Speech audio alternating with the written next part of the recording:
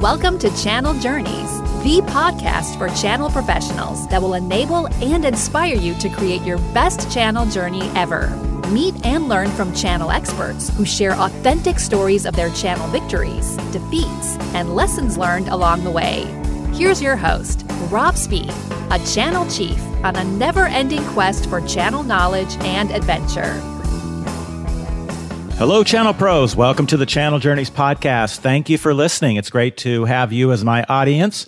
If you're a first-time listener, welcome to the show, and otherwise, welcome back. This is Rob Spee, your host of Channel Journeys. 2 weeks ago, I kicked off the show with my 5 must-haves for channel success. If you haven't heard that one, go back and take a listen. But this week, I have my first live guest of 2020. Very pleased to introduce a channel professional. He's a channel advocate, an analyst, an expert, a man who really needs no introduction in the channel because he is very well known, Mr. Jay McBain. You know, I picked Jay as my first guest of 2020 because I knew that he would have some really valuable insights as to what we can expect this year in the channel. What's coming? What are trends that we need to be aware of that could impact our business and how we have to set up our plans and strategy for the year? Well, Jay did not disappoint. In fact, he even exceeded my expectations. He was very well prepared for this show, and we had a great conversation. So I'm very excited to welcome back the principal analyst of channels and partnerships at Forrester and a world traveler, Jay McBain. Are you guys ready? Let's go.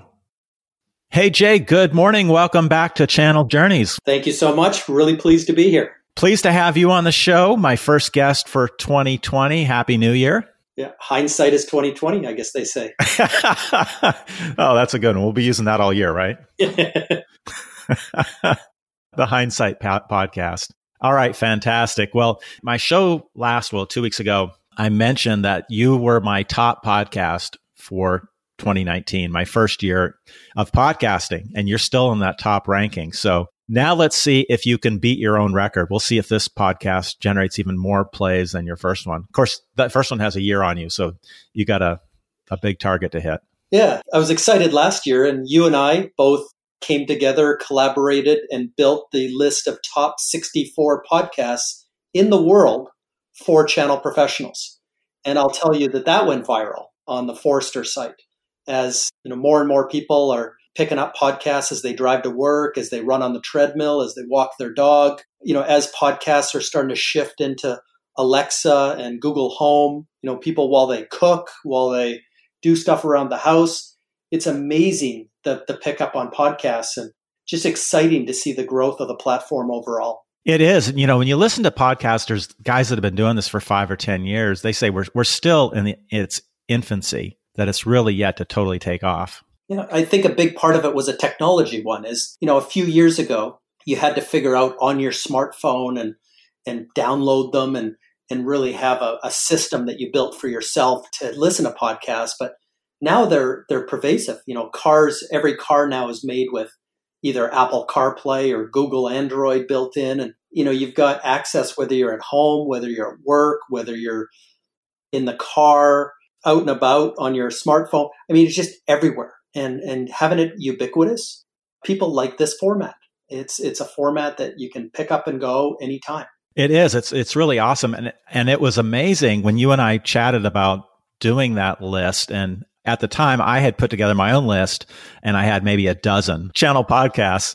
And then you started adding to it. And next thing I know, you've got over 60 podcasts. It's incredible how many are out there. And maybe we'll end the year with 100 channel podcasts. I hope so. Yeah. Well, I went and asked, my friends. I went out to LinkedIn. I went out to Facebook. I went out to Twitter. Went out to all the channel communities that are out there, and said that, for those that listen to podcasts, and, it's the majority now of people that listen, some people dial into security podcasts, and some people are dialing into business building podcasts, those 1 or 2 tips that you can pick up, per week to help your MSP. Some people are looking into futures and, where's everything going and what new practices should I be building? Some of the channel leaders on the vendor side, how do I tweak my programs and what's all this buzz about ecosystems? And that's why on the list, we tried to categorize them into basically not only the audience, but, really the topic. And you could really spread your listening and get a a little bit of sampling of everything in your week. Yeah, I think you have to too, because you find, we all have different tastes, just like food. And some formats we like better than others. Some hosts we like better than others. You just got to find the ones that fit and get a smattering of different topics to listen to. Absolutely. So earlier, a couple episodes ago, I interviewed Tiffany Bova.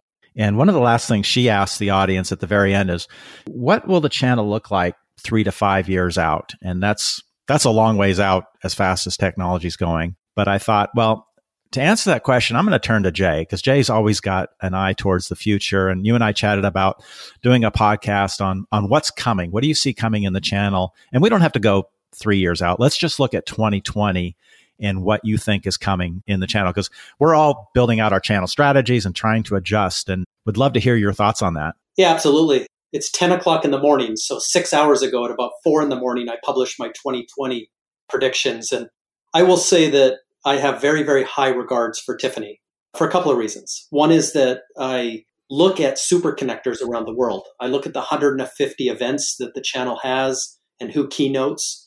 I look at the 54 magazines and who they're buzzing about. The 64 podcasts we just talked about, the 24 associations and all the vendor communities and distributor communities. But out of that, I pull out 5,000 people that are influencing the channel. And then I do a stacked rank list and I score them on each of their activities and their visibility. And Tiffany is always ranked really, really high. And she's actually the reason I'm an analyst for Forrester. She was an analyst at Gartner. The time that I was moving away from my software company, my previous position, I looked at Gartner and talked to Gartner. I talked to Forrester. I talked to Sirius Decisions. And, at that time, all three, including Tiffany, had moved on. Ended up choosing Forrester for a bunch of reasons, but she is absolutely the reason that I'm an analyst. Oh, that's cool. Does she know that? I think I've told her that. If not, I will. I'll repeat it again. And now I have. Well, that's right. Now she does. Yeah. All right. Cool. So you released 4 a.m. what you see coming for the channel. So this is hot off the press. Let's talk about it. You want to just kick it off with your number one? Yeah, absolutely. So, we're 38 years into the technology channel.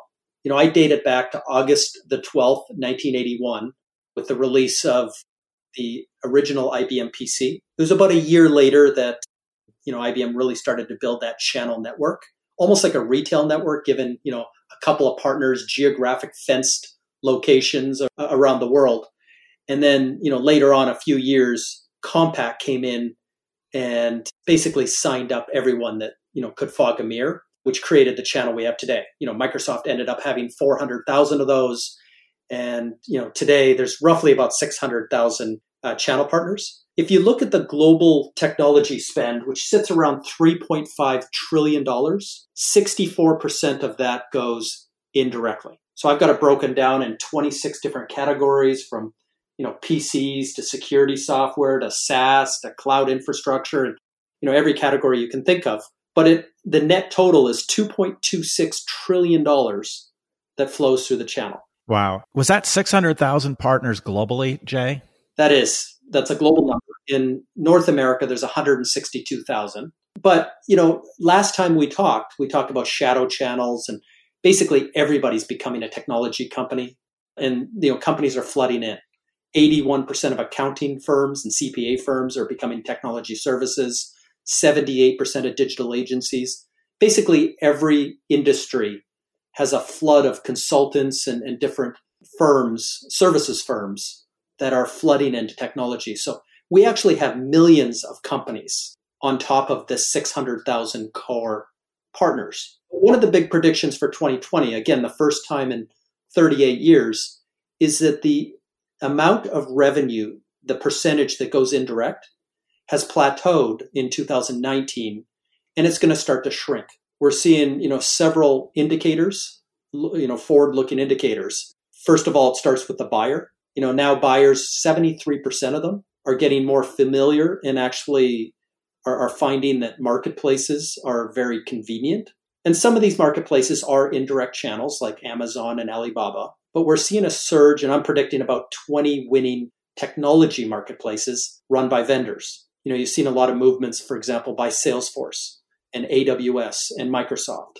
You see traditional vendors like IBM and Oracle and SAP. You see all kinds of cloud vendors and SaaS vendors. So we're seeing a world where a lot of the actual transactional part of the channel will start to shift online and, shift in many cases to direct as this happens. So, the first trend really is this idea that for the first time ever, indirect sales, which I mentioned is 64% of technology, but it's 75% of world trade. If you look at every industry, we're going to start to see that come down, and it's not going to fall off a cliff. We're talking a 1 or 2% decline per year, but over the next decade, it's going to be a little bit of a smaller market, and there's going to be a less focus on the actual transaction, which means for channel professionals, a lesser focus on the actual resell part of the program. So that's kind of one of the major themes. If we can stop on that one just a sec. So just dive in a little bit. So less focus on resale. So as their new vendors are coming on the scene, as they're building partner programs, there may or may not even be a resale component to that. And existing partner programs might be shifting away from resale. Yeah, so a couple of things that we saw in 2019, I'll give a couple of examples. Microsoft came out in 2019 and said that they're recruiting 7,500 new partners a month. What they didn't report as part of that number is 80% of those new partners are non-transacting partners. So what are they? Are they referral partners? Are they delivery service partners? Or are they a blend? I've kind of broken it up into three. I call it the trifurcation of the channel. Okay. So when you're looking at the channel, you're going to have an influencer channel, which is basically a channel that works with the buyer, with the customer, up until the point of transaction. So we know that there's some, big changes afoot with the buyer. 68% of their time is now spent digitally before ever speaking with a salesperson, either at your company or a partner company. And an astounding 71% of them are reaching vendor selection after they finish that digital journey. In other words, they're actually choosing the vendor before ever talking to anyone. And that's surprising because for vendors and for brands, it's scary to know that you may lose a deal without ever knowing there was a deal. That's right. You may never hit your top of funnel. Yeah. So we're seeing this surge of influencer channels, and they go by the names of affinity partners, referral agents, affiliates, advocates, ambassadors, alliances, all of those people. This is the Kim Kardashian of the channel. These are people that are in there early, that are very good at, digital marketing, and they're writing the ebooks and the white papers. They're recording the webinars and the podcast. They're doing the things that are influencing the buyers very early in the journey. And understanding who, on average, 5 of those people are during that early part of your buyer's journey, and thinking of those 5 people in the room as an influencer channel. They're not gold, silver, bronze partners. They're probably not going to be the one that actually does the transaction, but they're highly influential in terms of you, first of all, showing up and being at the table, and second, getting to that 71% of vendor selection, being that chosen few. Right. So that's number one, that trifurcation, the influencer channel. Obviously, after vendor selection, you do have a transactional channel. It doesn't go away.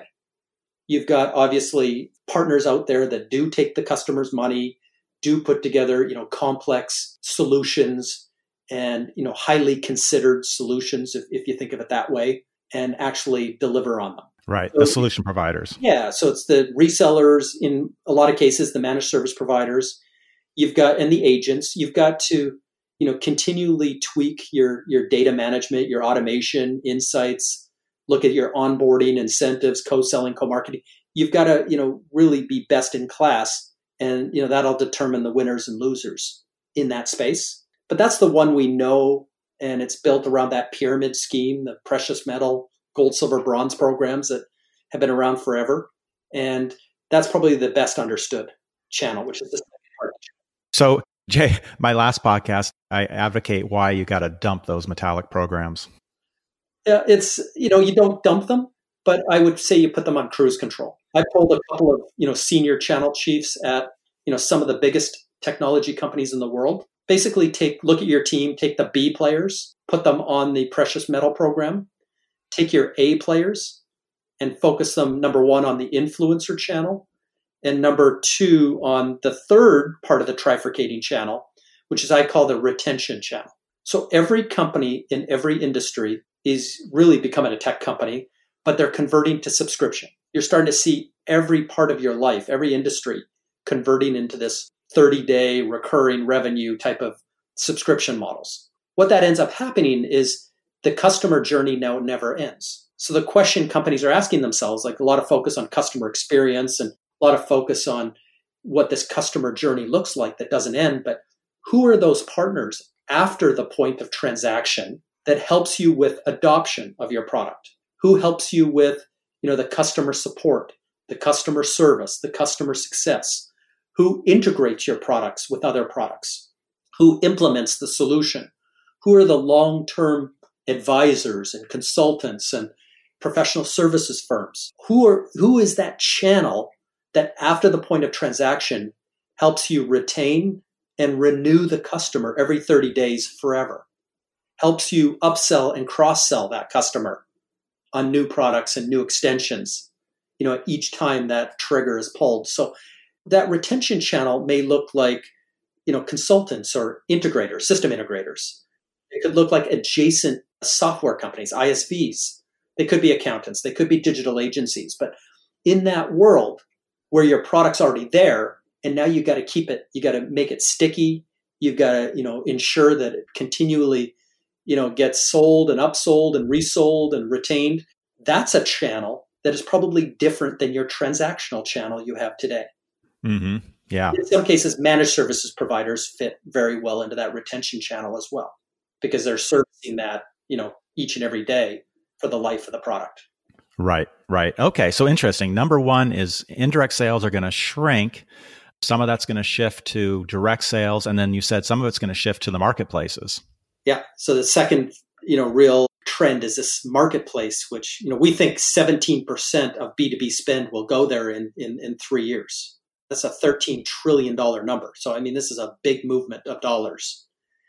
And then third is really this reaction by channel leaders to look at a trifurcating channel with influencers, transactional partners, and then retention type partners.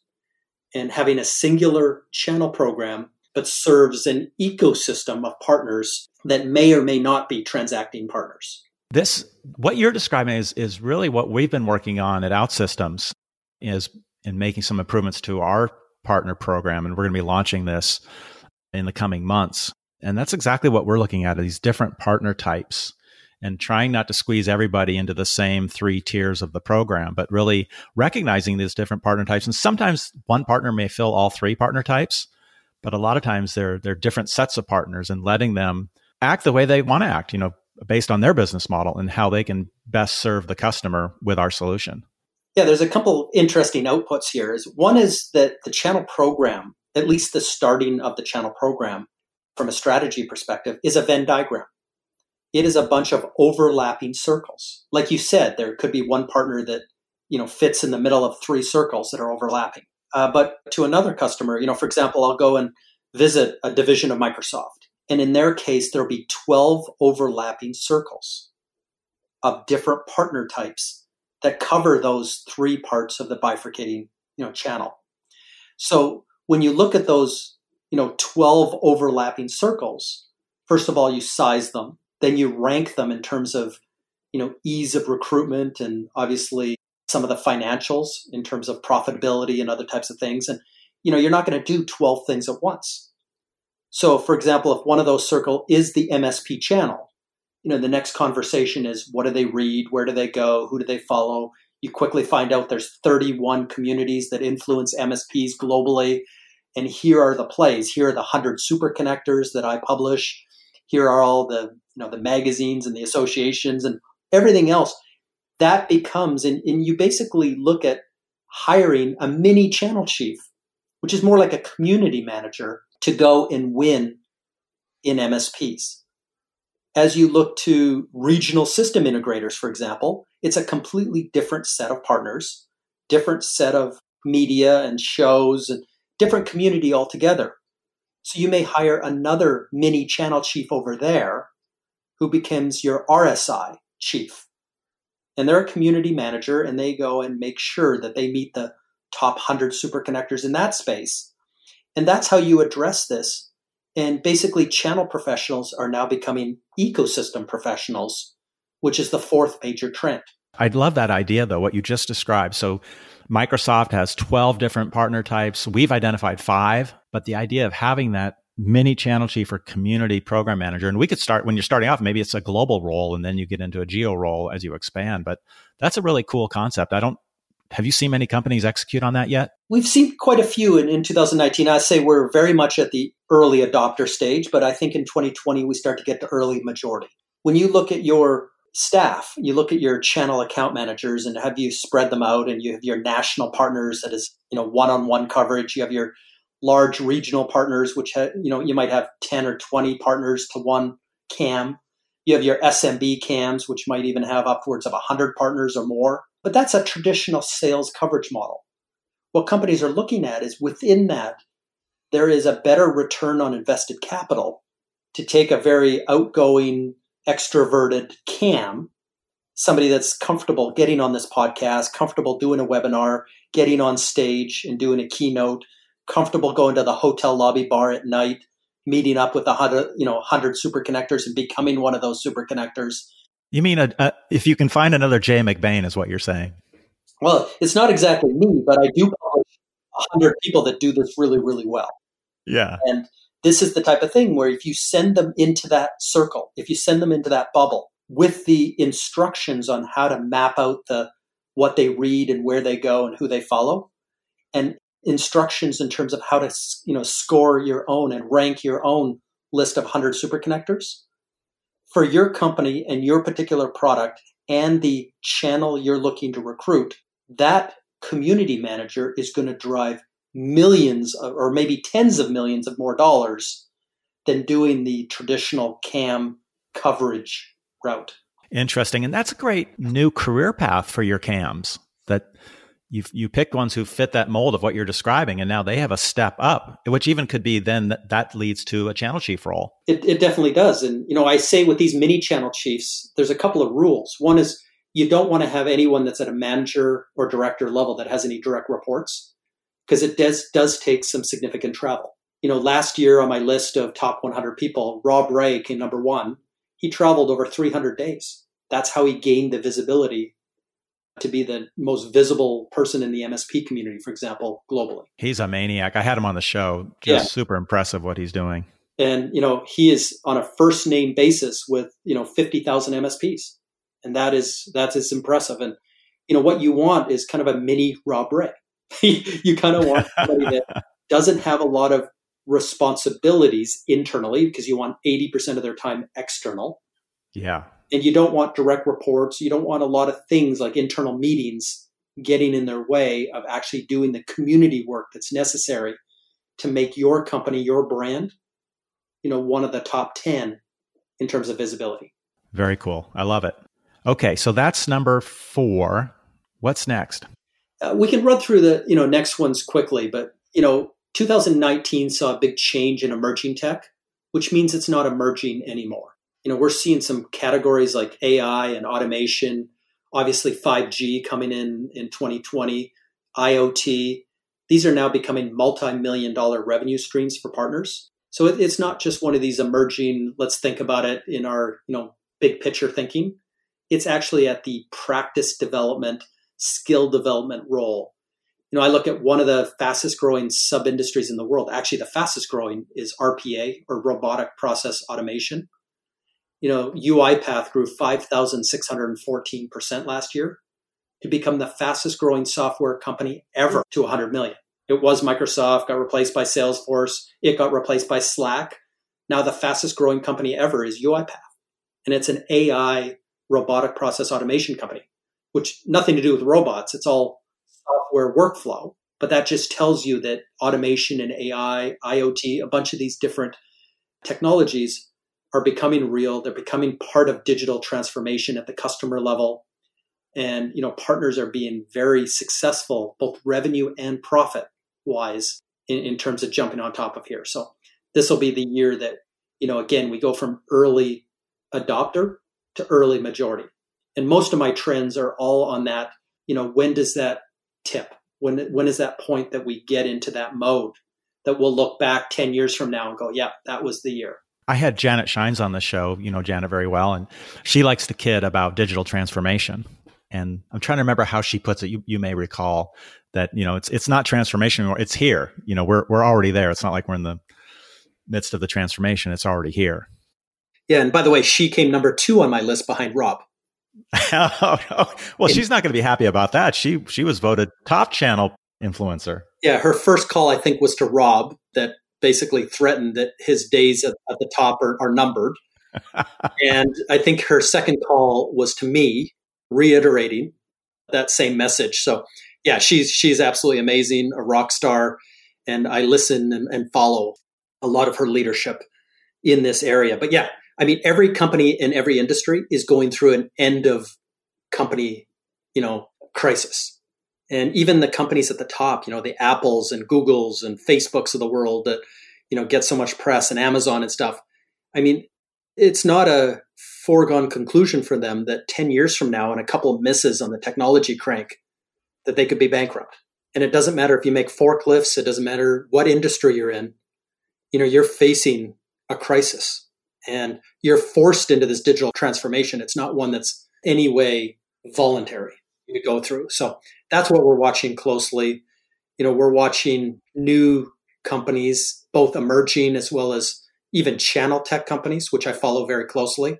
I'm watching this ecosystem space. I published the Channel Software Tech Stack, which last year had 106 companies. This year, I think I'll have 140 or so. The biggest growing, category, a new category, is this ecosystem software. It's not just a PRM anymore that you manage transactional partners. You have to manage these alliances and affinity partners and affiliates and all the other ones I mentioned, these transacting and non-transacting partners. But all of them, regardless of business model, regardless of type, you still have to find them and recruit them and educate and train and certify and onboard. You have to incent and motivate and drive loyalty. You have to co-sell and co-market with them and manage and measure and report on all of that. I mean, there's 90 different parts to running a channel. And to do that across all of these Venn diagrams and all these circles takes a new class of software. And that's one of my trends as well, as we're seeing. I saw 5 or 6 companies emerge in 2019. They're basically calling themselves ecosystem management. Well, that's a really important space. I'm feeling that pain myself, as we're growing and expanding our program to these different partner types. So were these brand new entrants, or were these prior PRM companies that are transforming? One of them I listed is InPartner, who acquired an alliance and referral management company called Amplifinity. Yep. One of them was in the incentive space. LoyaltyWorks merged with Incentive Solutions. C and B2C and B2B come back together. Yep. We saw, 360 Insights acquire MTC Performance. E2Open acquired Veritech. But some of them are pure technology plays.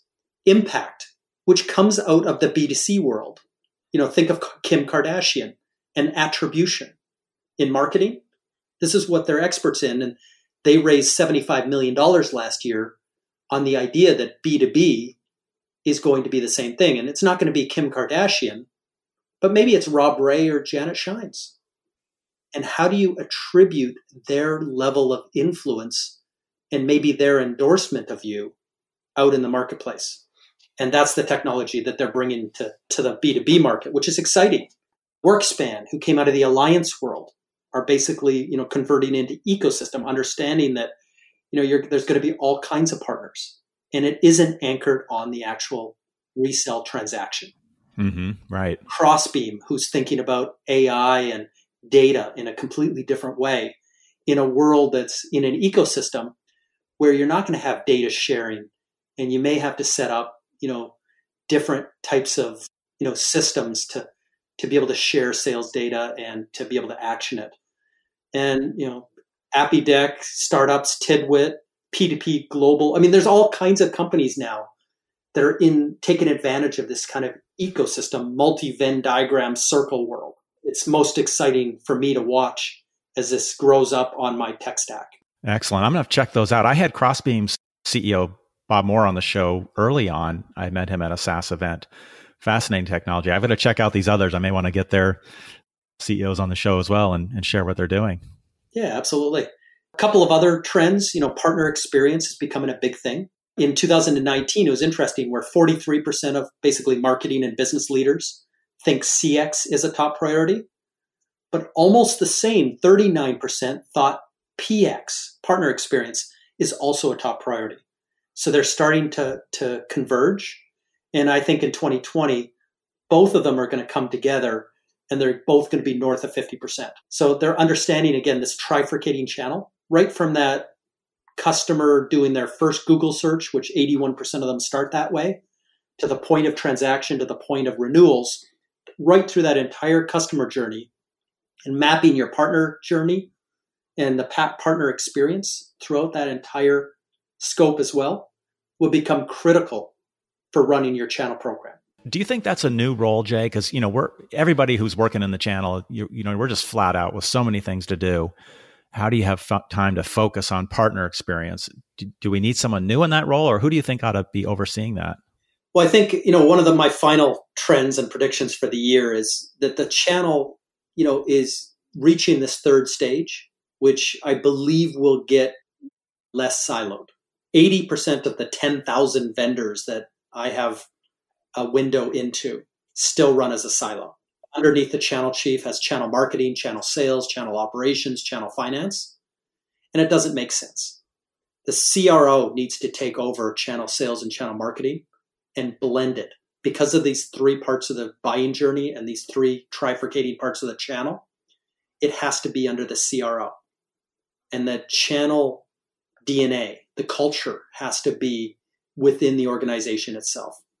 A lot of companies are hiring customer experience and customer success leaders at the C level. Partner success and partner experience have to be, and partner obsession has to be in the organization, not out in some silo run, over there. It was okay maybe when your channel was just a transactional channel, a go-to-market or a route to market, but it's not okay anymore when it's part of the fabric. That ecosystem is a part of the fabric of your customer. The silos have to fall. And we're starting to see the early adoption stage move into early majority in terms of where C-level and board level executives are starting to talk this talk. Are there any companies that have executed on this where the CRO is taking the channel reins that you can talk to? There are a few. In the larger channel space, you're starting to see some, even the big companies like the Googles and AWSs and even Microsoft, where the channel organization, plays a really important role in terms of driving the program and driving the partner experience and the coverage and everything else. But actually the sales and marketing roles, like at a Microsoft, which does 96% of their business indirect, it's just part of the culture. It's part of the fabric of every product as it's developed from scratch is developed with a channel in mind. And that's how I gauge, channel maturity is, in the parts of the company that aren't underneath the channel chief. Are they developing their products and their financial systems and their operations? Are all these things maturing and evolving with the channel in mind? Or is it an afterthought? Yeah. Are you developing pricing with the channel in mind, or your new hire training or your field kickoffs and all of that? Are you bolting on channel as an afterthought?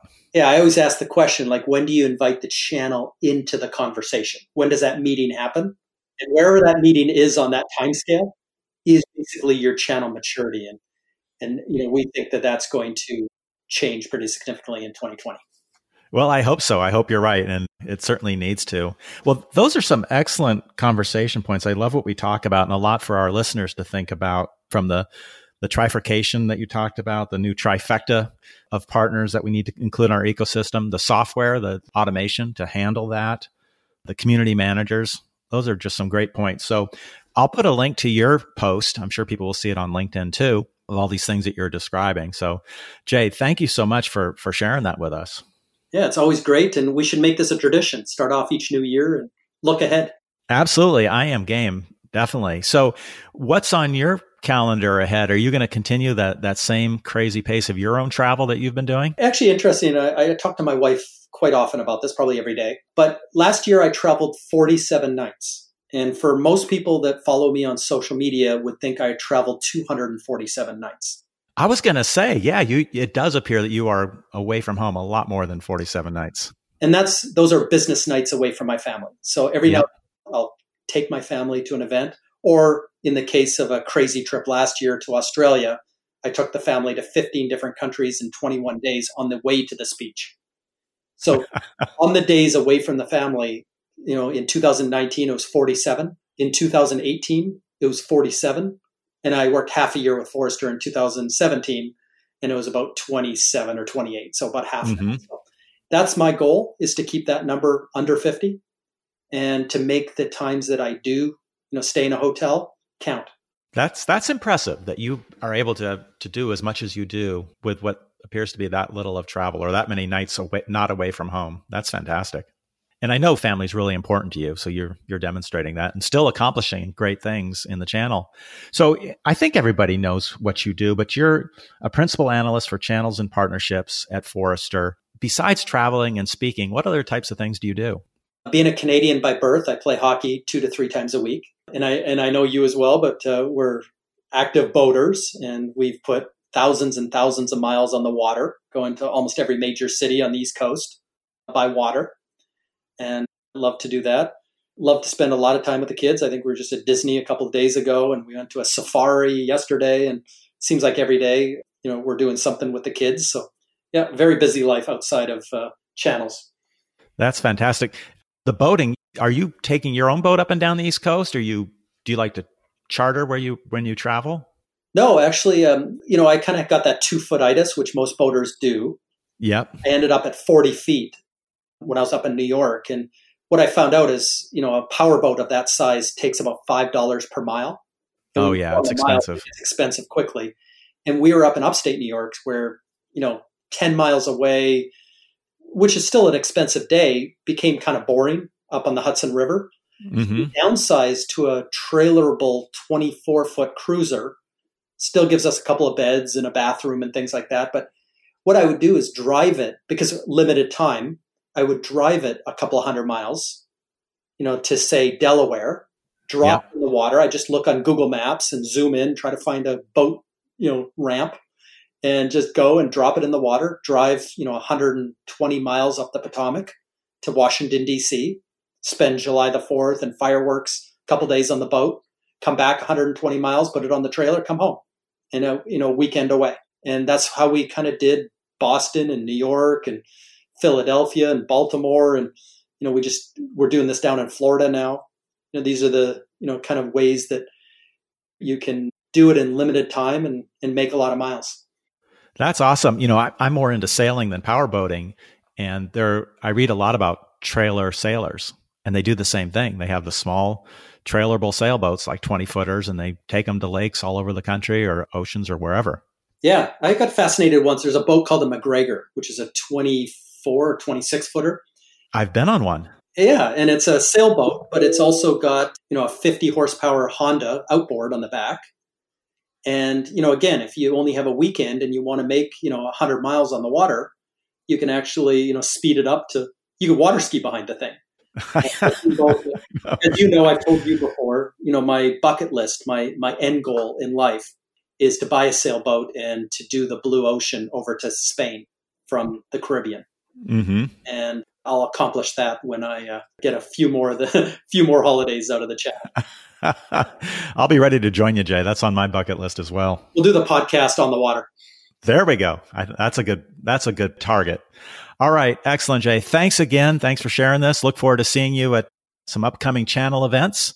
And I know I'll see you on LinkedIn on a daily basis. All right. Take care. All right. You too. Thanks a lot. All right, guys. What a great way to kick off the year. Thank you, Jay, both for sharing your insights with the Channel Journeys audience and for getting them out on your blog at 4 a.m. before our recording. That was awesome. Well, guys, all of Jay's projections of what he sees coming in the channel are really important for us as channel pros. And I think the concept of becoming ecosystem managers is probably one of the most important. And I love his idea of creating community managers who are acting like mini channel chiefs for groupings of partner types.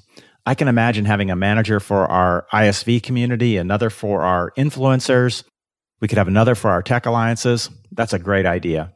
Well, you can find show notes and links for this episode at channeljourneys.com/CJ43.